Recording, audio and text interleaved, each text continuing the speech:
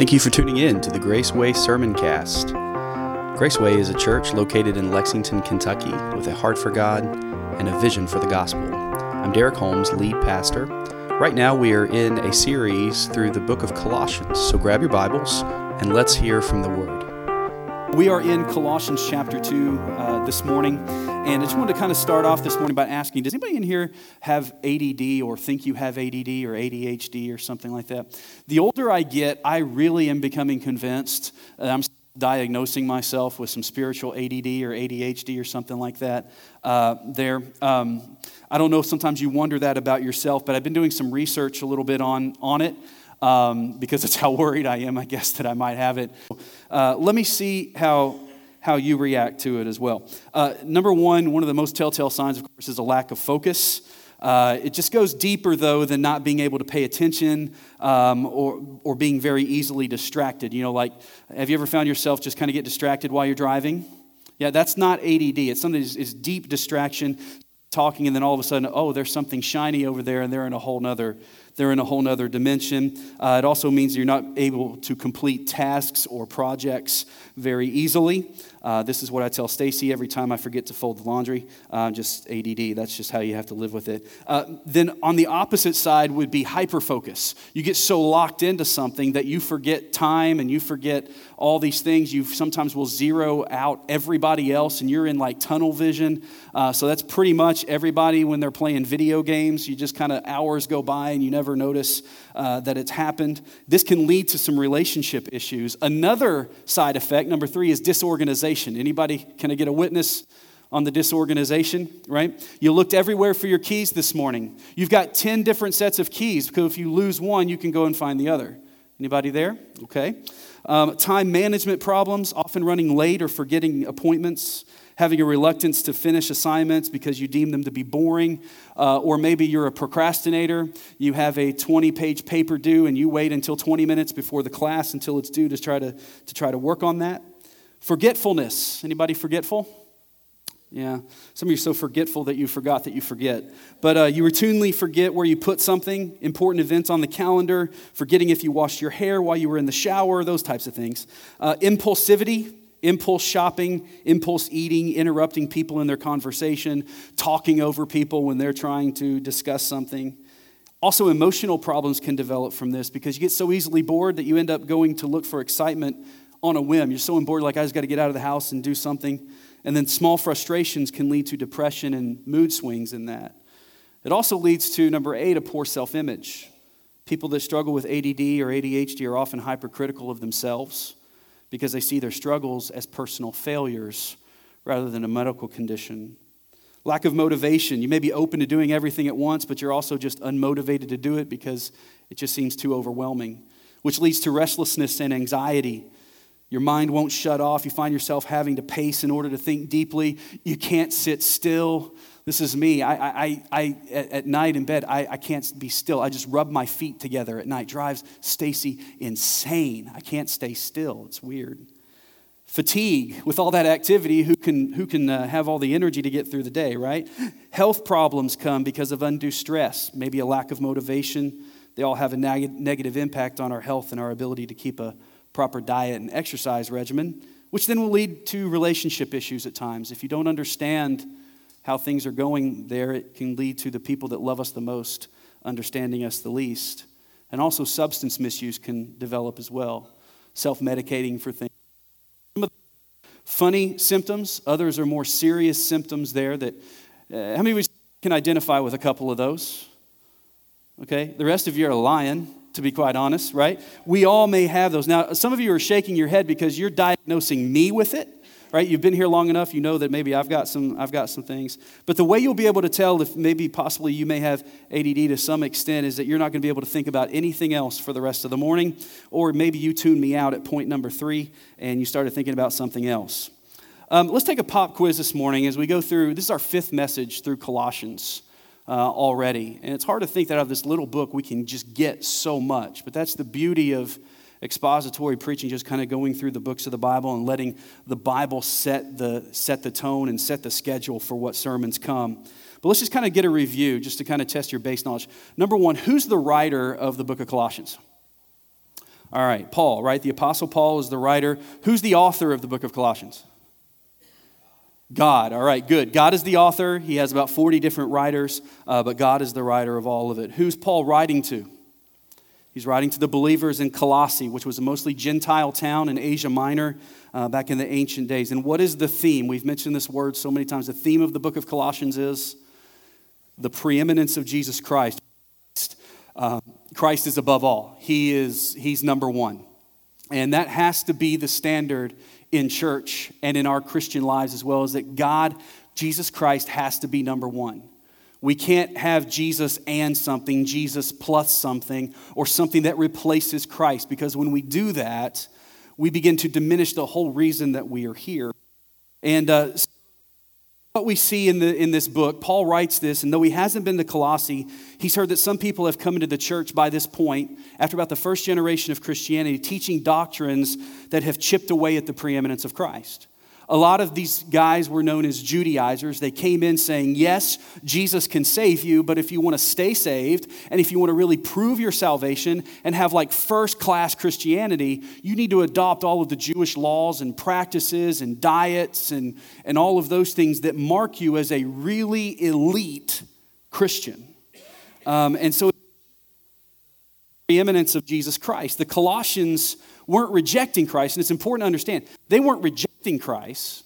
They were just saying that Christ wasn't enough, that something else had to be added to it to enhance Jesus. But church, we can't enhance Jesus. There is nothing on earth, and there is nothing that we can do that will ever be able to add to or enhance Jesus Christ.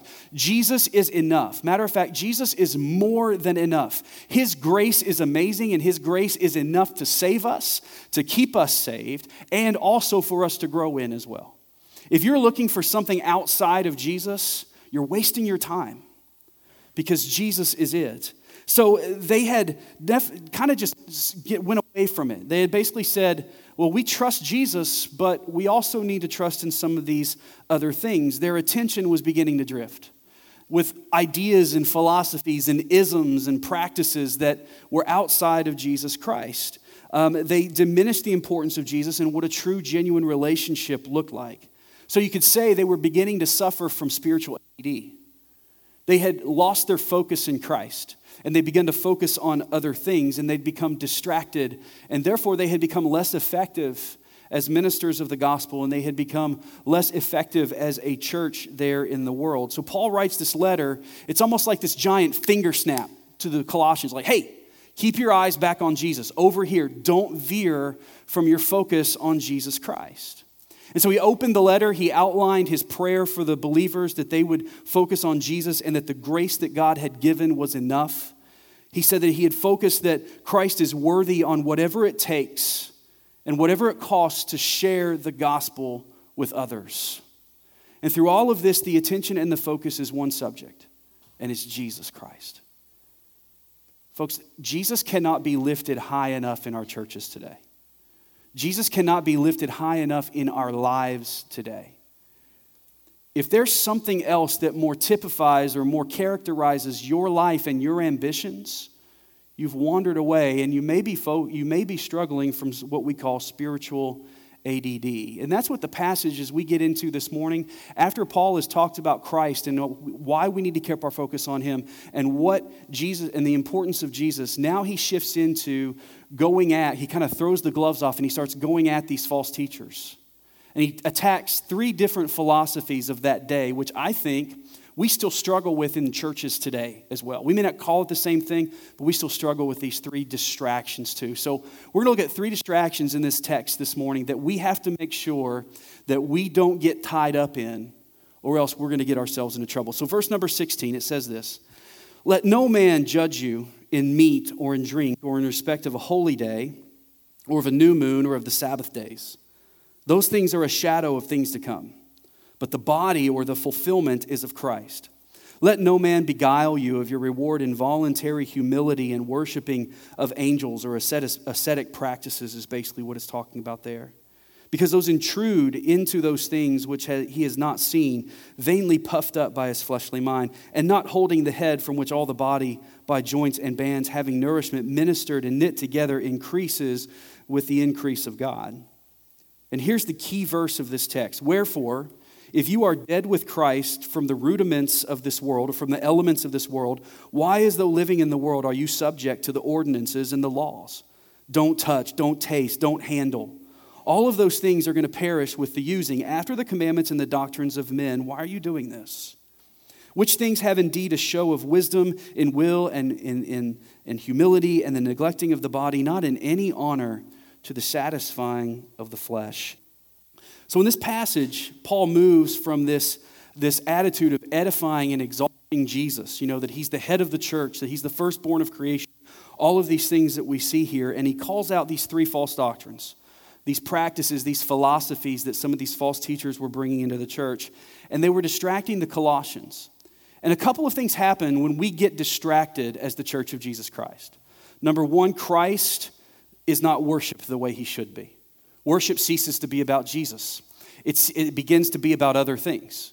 It begins to be about whether we're keeping in step with, maybe even with culture, or we're keeping in step with tradition, or whether I liked this or I didn't like that, or whatever goes on. We kind of view it more through my mindset and my view rather than we view it through Scripture.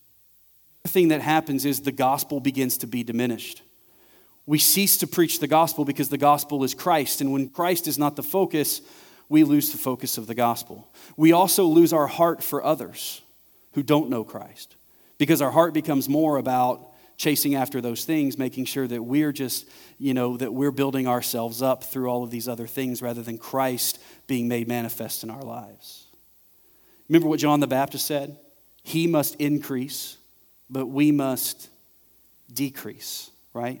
So all of these things were distracting from the faith of Colossians, and I believe these isms and these ideas are kind of still prevalent in the church today, 2,000 plus years later. Maybe it manifests itself in different forms, but just like each of us could probably identify with some of those symptoms of ADD, I think we can probably identify with some of these symptoms that we look at here in this passage this morning. So let's look quickly this morning at these three distractions. And what I want you to do is just stop real quick and ask God, Lord, reveal in me, reveal in my heart, reveal in my life if I am suffering from any of this ADD, if I am suffering from any of these distractions, if I let these distractions pull me away from following Christ. So the first distraction that we look at is the distraction of legalism. The distraction of legalism. Look again at verse number 16. Paul says, and I'm reading this from the Christian Standard Bible, says, therefore, don't let anyone judge you in regard to food or your meat or your drink or in the matter of a festival or a holy day, a new moon or a Sabbath day. Well, what in the world is going on? What in the world's going on there? We've talked about legalism before, right? When we went through the Sermon on the Mount, we saw these guys, the scribes and the Pharisees, that were all about the rules. They were all about the laws, and they wanted to keep the law. And that so that they wouldn't offend God's law, they set up all of these other laws, like guardrails, so that you wouldn't go off the cliff. And so pretty soon what had happened in the Jewish way of life was they didn't even think about God's law, like the Ten Commandments. What they thought about was all of these other laws that the Pharisees had come up with, and that became sacred rather than God's law. And people began to be judged on that. And they said, God will only be pleased if you follow these laws that we've made, this interpretation of the law that has been given. And so they said, God will only be pleased, and you'll only be able to get to God if you follow that. Now, there's kind of two types of legalism. One is, and this is the strictest definition of legalism, is the idea that I can earn my salvation by following the rules. Now, that goes against the gospel completely. The Bible tells us that all of us have sinned, and all of us fall short of the glory of God. If you sin one time, guess what? We don't even have to sin. We're already born sinners. We're already born with the deck stacked against us. That's why we need grace. But legalism says if I can just I can eventually work my way to heaven. I can climb out of this pit. It's almost like a dead person saying, I can work myself back alive. That doesn't happen. And so that's what one form of legalism. Another form of legalism is thinking that if I follow all the rules, God will just be more pleased with me and it will make me this elite Christian.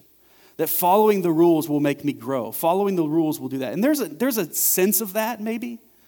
But if it happens in a legalistic mindset is our relationship ceases to be with Jesus and it ends up being with the rules. See, the Judaizers had come to this predominantly Gentile city. Most of the people there knew nothing about the Jewish laws or the Jewish rules or the Jewish feasts, the holy days, the Sabbaths, and all of those things. They didn't know anything about that. And they said, look, the only way that you're going to be a real Christian is if you adopt all of these rules. But the problem is that when Jesus came, when he died on the cross, the law was completed in Jesus Christ. Didn't mean that the law wasn't important anymore. The law was there to show us our need for Christ. But in Jesus, all are fulfilled. So the Gentiles didn't know anything about that. And so God had ordained and initiated all of these Jewish practices for the Jews specifically. But he had ordained and he initiated these feasts and these sacrifices at the beginning of each month, these new moons for cleansing of sin. Well, our sin is now cleansed by the blood of Jesus Christ. He ordained the Sabbath days as a day of focus and rest to recenter on God and his people. But after Christ, none of those things were needed. They were there so that God's people could learn purity and the fact that they cannot chase after purity, and to be pure enough, they need grace. And there's some real problems when it comes to a legalistic approach to our faith. And some of us, I'm guilty of this many times in my life because I find it easier for me to just follow rules and say that makes me holy than to pursue a relationship with Christ. Sometimes just having a relationship with the rules is a lot easier than intimacy with Jesus. Because it's easier to just say, hey, I did all this. And when I do that, I don't have to let God into my heart and reveal the other things that need to be changed in me. Because legalism, what it does is it puts the focus on us when it's supposed to be on Christ. Legalism is the practice of proving one's spirituality by keeping rules and regulations rather than on the basis of a relationship with Jesus. See, when we make our faith all about the rules, it becomes less about Christ's righteousness given to us by his grace and more about our righteousness that we display through our own works. The focus is no longer on Christ. The focus is on us. And that's how we get arrogant Christians that can look down their nose and say, well, you're not as good as me because you haven't done this. How many times have you read through the Bible? How many studies have you done? How many times did you do this week? We can get that kind of attitude if we're not careful. And here's the problem with legalism too, is that when it becomes about us keeping the rules, the problem is none of us can keep all the rules. There's always going to be something that we can't do, that we can't keep. And so it's not within our power. So this leads us to usually building a righteousness that we define by the things that we can do and ignoring the things that we can't. Because you and I all have weaknesses, we have besetting sins in our lives. And our besetting sins are different. So when we have a legalistic mindset, what we do is we say, well, I don't have a problem. I don't struggle with drinking. I don't struggle with swearing. I don't struggle with gluttony. I don't struggle with any of those. So this is how righteousness is defined. And if anyone drinks, if anyone smokes, if anyone overeats, if anyone does these things that I don't have a problem with, then they're just not even close to being a mature Christian. But if you flip the script and look at that person, they may struggle with those things, but they don't struggle with generosity. They don't struggle with looking out for other people's needs. They don't struggle with some of those other things. And so we end up self-defining what righteousness really looks like when we become legalistic. That's what the Pharisees did. And here's what happens. We end up putting a magnifying glass on other people. What we do is we say, if I can't do it, I'm just going to pretend that it doesn't exist. It's kind of like, I don't have a weight problem if I don't have scales to step on. Right? And that's what legalism will lead to. Very on some things and very zoned in on some things that we can do, but don't talk to me about those other things that I struggle with because then I begin to realize I'm not good enough. Well, here's the thing. That's the moment that Jesus becomes amazing. When you realize you're not good enough, but he's imputed his righteousness on you, that's what makes his grace amazing. That's what makes Jesus beautiful. That's when we have a heart for worship because we realize if not for the grace of God, there go I. That I don't have to be good enough because I never will be, but Jesus is good enough. And he's not just given me good enough, he's given me righteousness in my life. Legalism will eventually, the only natural outcome of legalism is judgmentalism. Some of the most, I've never met a legalist who wasn't judgmental. Now you're saying, well, that's very judgmental of you to say that, so I must be legalistic myself, right? Judgmentalism is the only natural outcome of a legalistic faith. If you're constantly having to prove your own spiritual prowess, it's going to lead you to keeping a magnifying glass on other people. Kind of like in middle school. You remember the bullies that always made themselves feel better by tearing everybody else down? I mean, come on, it's not just middle school. We do it in life too, right? Ever been on Twitter before? If you constantly have to prove your worth, you're going to constantly be looking for other people's unworthiness to make your worth more magnified. Jesus talked about this in Matthew chapter 7. He said this, why do you look at the mote or the splint that's in your brother? Notice the beam of wood that is in your own? Like a dude that walks up, that's got this 2x4 sticking through his head. And he says, hey, you got like an eyelash there in your eye, man. You need to go do something about that. How could you come out here so unkempt? Makes no sense whatsoever. But that's what legalism leads to. It leads to this judgmentalism. I'm good in this one eye because I'm keeping all these rules, but these other ones I don't have a problem with, so I'm just going to ignore it and say that God's okay with it, or just ignore all of that. Jesus called out the scribes and Pharisees for their legalistic judgment too. He says in verse number 23 of Matthew 23, he says, woe to you, or woe unto you, you scribes and Pharisees. You are hypocrites. You pay a tenth of mint and dill and anise and cumin, and yet you have neglected the more important, weightier matters of the law, like justice, mercy, faithfulness. These things you should have done without neglecting the others. You blind guides, you strain out a gnat, but you gulp and swallow a camel. Woe to you, scribes and Pharisees, you hypocrites. You clean the outside of a cup and dish, but at the inside you are full of greed and self-indulgence. Blind Pharisees, first clean the inside of your own cup, so that the outside of it may also become clean. He said that their judgmentalism revealed their hypocrisy as well. In Micah chapter 6, here's what it says. God requires three things of a follower of Jesus. Is that we seek justice, that we love mercy, and that we walk humbly with our God. But in legalism, what it becomes about is whether I followed the rules. Are you doing this? Are you doing that? Are you doing this? See, seeking justice is a heart matter. Loving mercy is a heart matter. Walking humbly with God is a heart matter. And once the heart is right, the hands then begin to take care of themselves. It's an inside-out kind of faith. So legalism turns to judgmentalism, and legalism also cannot save us. And legalism cannot spiritually fulfill us either. In verse number 17 of our text, it says, these are a shadow of what was to come. These feasts, these ordinances, these laws, all of these things that Jewish law said to do after Jesus, they're all just shadows. Those were things that were there to point to Jesus, but now Jesus, the light, has come. You don't have any more shadows because the light, the truth, the substance is there. That's what it means in the King James when it says the body is of Christ. The fulfillment, the material, the substance is there now. Because you follow all the laws, it's not going to save you, and it's never going to fulfill you. You're always going to fall short.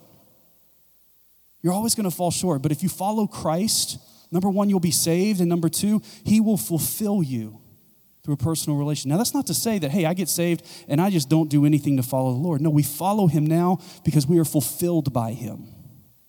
Not because I have to earn pieces of him along the way as I go. Because when I got saved, I was given all salvation. Not just a piece and not just a down payment, but I have to keep earning pieces of it as I go, if that makes sense. See, the law was never designed to save us. The law was never designed to keep us saved. The blood of Christ saves us. The blood of Christ is what keeps us saved. The law was never designed to fulfill us. Jesus is our fulfillment. Purity is gained through Christ's imputation, his imputing righteousness to us, not through our diet, like Paul was saying here, not through our things that we do. Purity is attained through Jesus Christ, imputing his righteousness to us.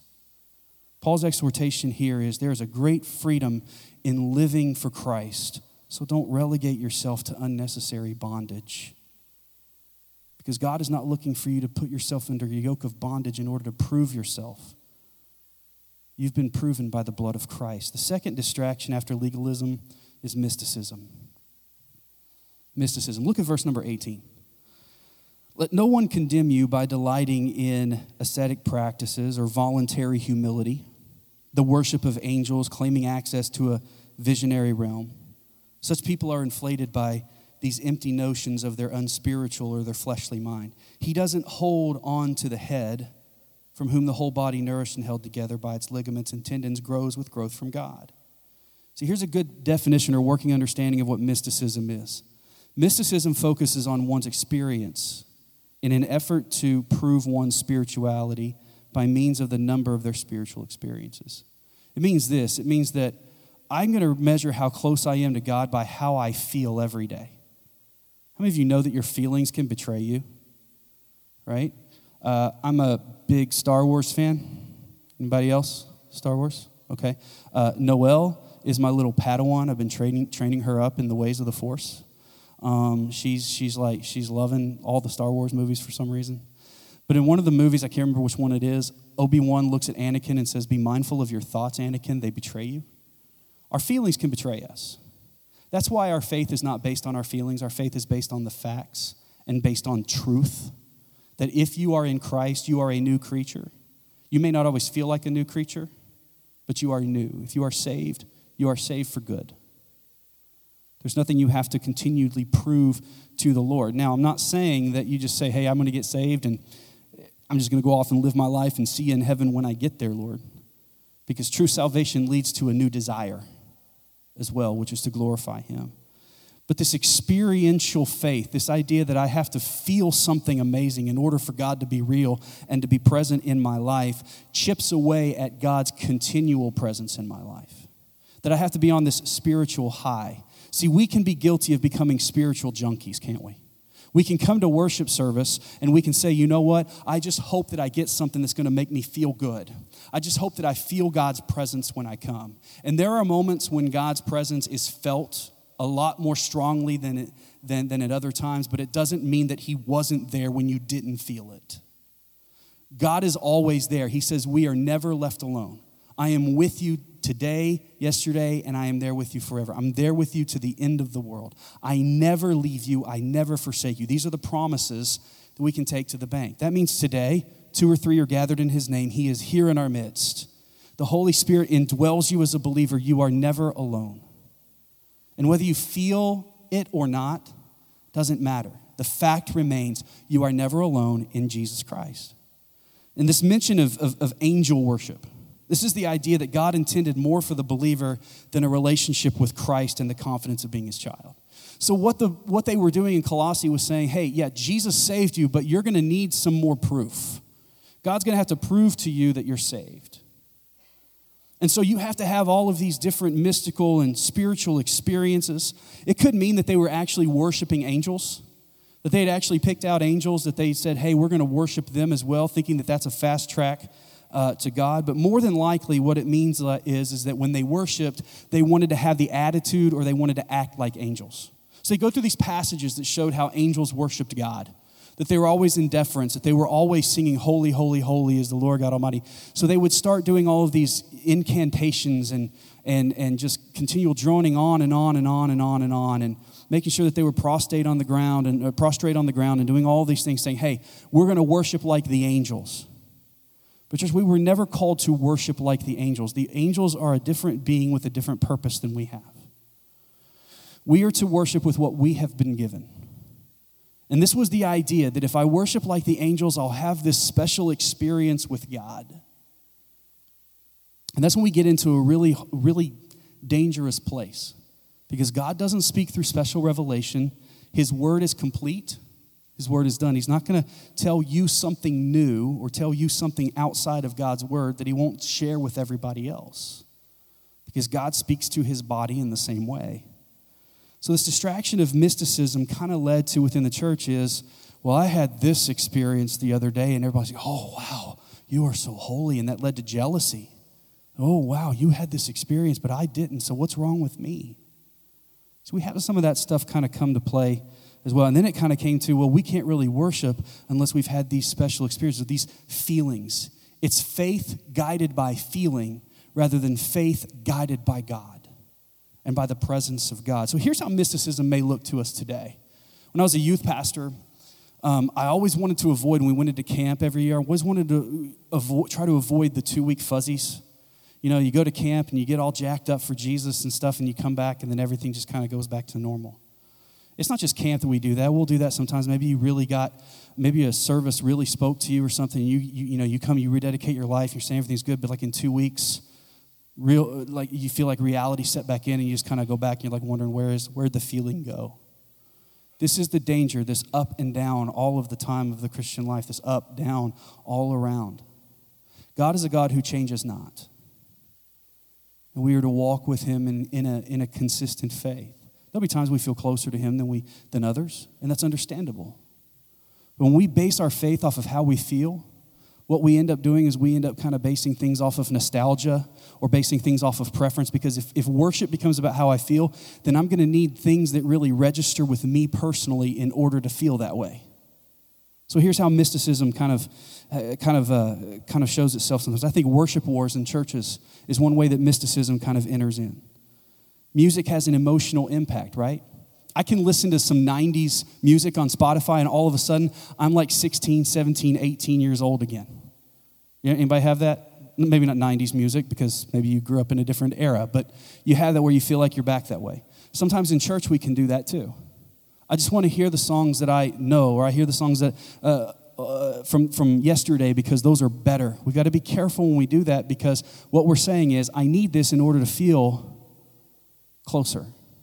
Or I need this in order to feel something. And there's nothing wrong. We have to have a blend, and we try, and I'm thankful for our worship team that tries and are working on trying to blend in the hymns of the past with the hymns of the new today as well. But we can get really mystical thinking, well, there was something special about yesterday, or there was something more special about that other day, so let's just try to recreate that experience here. No, what was special yesterday is the same thing that's special today, is Jesus Christ. And Jesus Christ is the same yesterday, today, and forever. The culture may not be the same. The day may not be the same, but the one we worship is the same. Service wars, we also get into that too, thinking, well, if we don't have everything exactly the way it used to be, then it's not right. Well, as cultures begin to change and things begin to change, we have to look at how can we be most effective to those things. A lot of times our mystical side will come out when change is introduced. God is real and we have personal experiences and encounters, but we have to be careful that our focus stays on him and not just on our experiences. Because the purpose of those experiences, those moments when we feel really close to God, when God draws us close, are there to enable us to grow in our relationship with him and to show that he's evident in our lives. The correct focus must always be on God and not on us. See, it's really easy to walk away from a worship service after a day and say, what did I get out of it? It's easy to walk away and say, how did I feel today?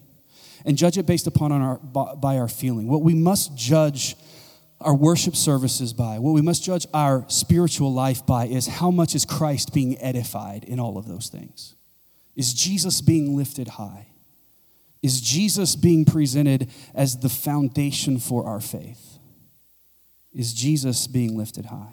Because when God is lifted high, he said, I'll draw people to myself. What that means is our worship style doesn't draw people to Jesus. The number of times we meet doesn't draw people to Jesus. All of those things that we can get really amped up about, when Jesus is lifted high, he will draw men to himself. The third thing, and we'll be done this morning, is the distraction of asceticism. Now, asceticism seeks to prove our spirituality through sacrifice and through suffering.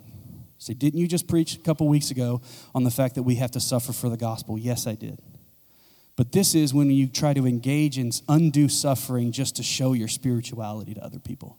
The idea that, well, if I'm going to be a Christian, I need to kind of walk around with this look on my face like I'm just suffering for Jesus, brother.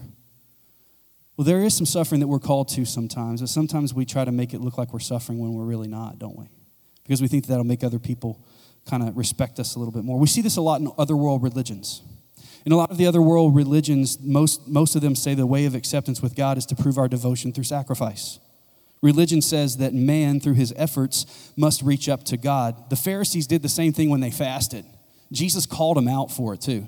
He said, you Pharisees, you're hypocritical. You go and you fast and you wear all of these raggedy clothes and you walk around all emaciated and with your face looking terrible so everybody knows how spiritual you are because you've been on like a 20-day fast. And everything's just like, I'm so terrible and I feel awful. He said, that's not bringing you any closer spiritually. It may gain you some credit in people's eyes, but it doesn't get you any closer to God.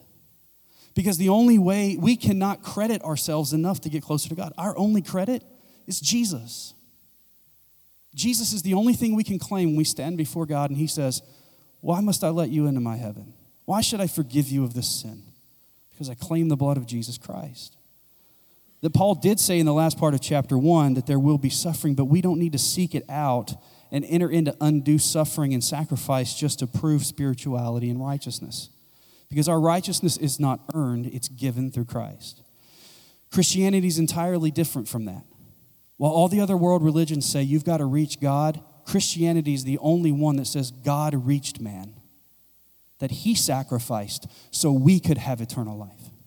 That he gave of himself so that we could come to him. We are accepted not by the works we do, but by the work that God has done through Jesus Christ on the cross. Christianity says that God, through his efforts in Christ, reached down to us. The Christian life will involve sacrifice and it will involve self-denial, but it will not, but because we're trying to gain acceptance, but because we are being accepted. We're not sacrificing and we're not going through those things because we're trying to gain acceptance from God. But we do it because we've already been accepted. We're not trying to earn forgiveness, but because we're amazed that we've earned it. But not because we're trying to win some sort of victory, but because we've already had the victory.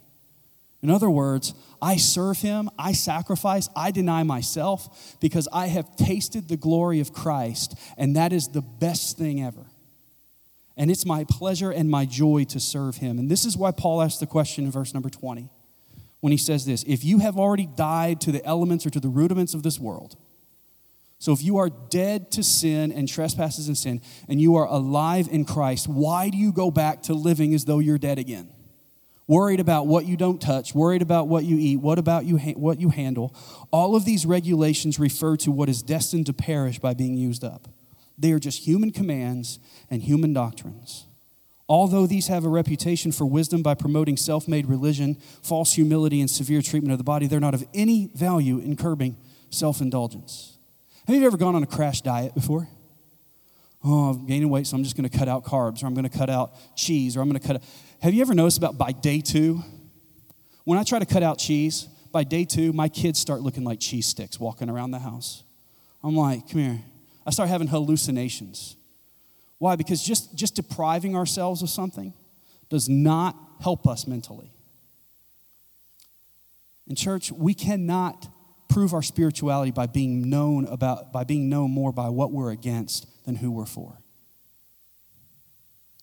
We just can't. If your life and your Christianity is typified more by what you don't do than who you cling to in Jesus, then maybe some asceticism has kind of crept in. Because we don't find salvation through avoidance of sin. You find salvation through acceptance of Christ. And you don't grow in Christ by distracting or pulling yourself from sin. You grow in Christ by drawing closer to him. And I think our asceticism comes out in church when we focus too much on what we don't do or what we avoid rather than what we are free in Christ to do and what we should and can embrace. We're guilty of asceticism when people know more about the sin that we avoid and the sin we're against rather than the Savior that we embrace and the Savior who died to overcome that sin.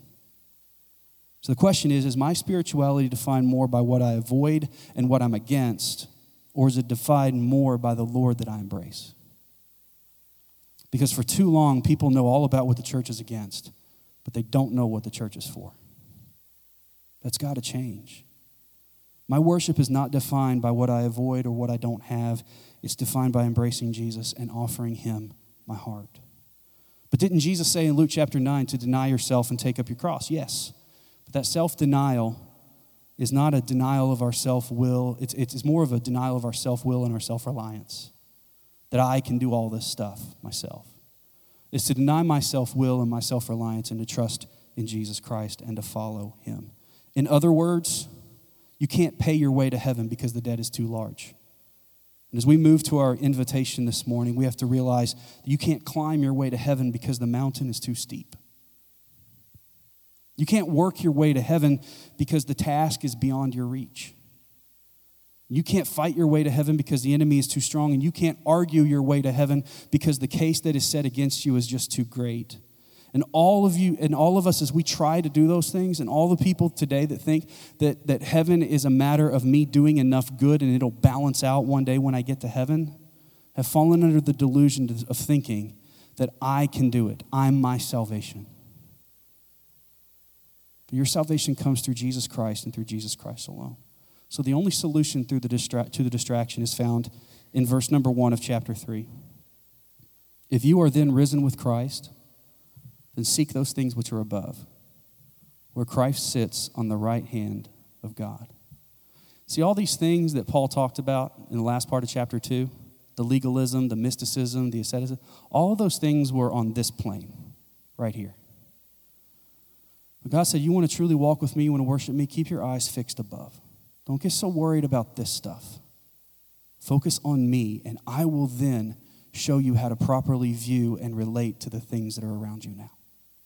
And when we do that, we find that it takes on a completely different nature and a completely different relationship to the Lord.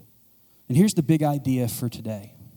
See, God's grace, and that's what we're really talking about here. What does God's grace afford us? God's grace is not a license to sin. See, none of this has been about, hey, you're saved, so just go out there and enjoy everything. Go sin and sin it all up because it's all covered. It's all on Jesus today. I'm not saying that. God's grace is not a license to sin. It is a reason to serve Jesus with reckless abandon, not because of what we have to do, but because we get to serve him, because he chose to save us. See, Paul presents the solution. He says, if you've been raised with Christ, keep your eyes on him. And so the question we lead to as we close out this morning is this: am I guilty of any of these distractions in my life? Embracing some of these distractions in my life? Have I turned my eyes from Christ as being my hope, my salvation, my source for righteousness, my source for everything? And have I looked at some of these other things as what proves my worth and what proves who I am spiritually? Because Christ in us is the hope of glory, right? Not all the other stuff. So the question this morning is, what am I clinging to? What am I hoping for? What am I holding on to? If it's any of these other things, it's time to just put our focus back on him.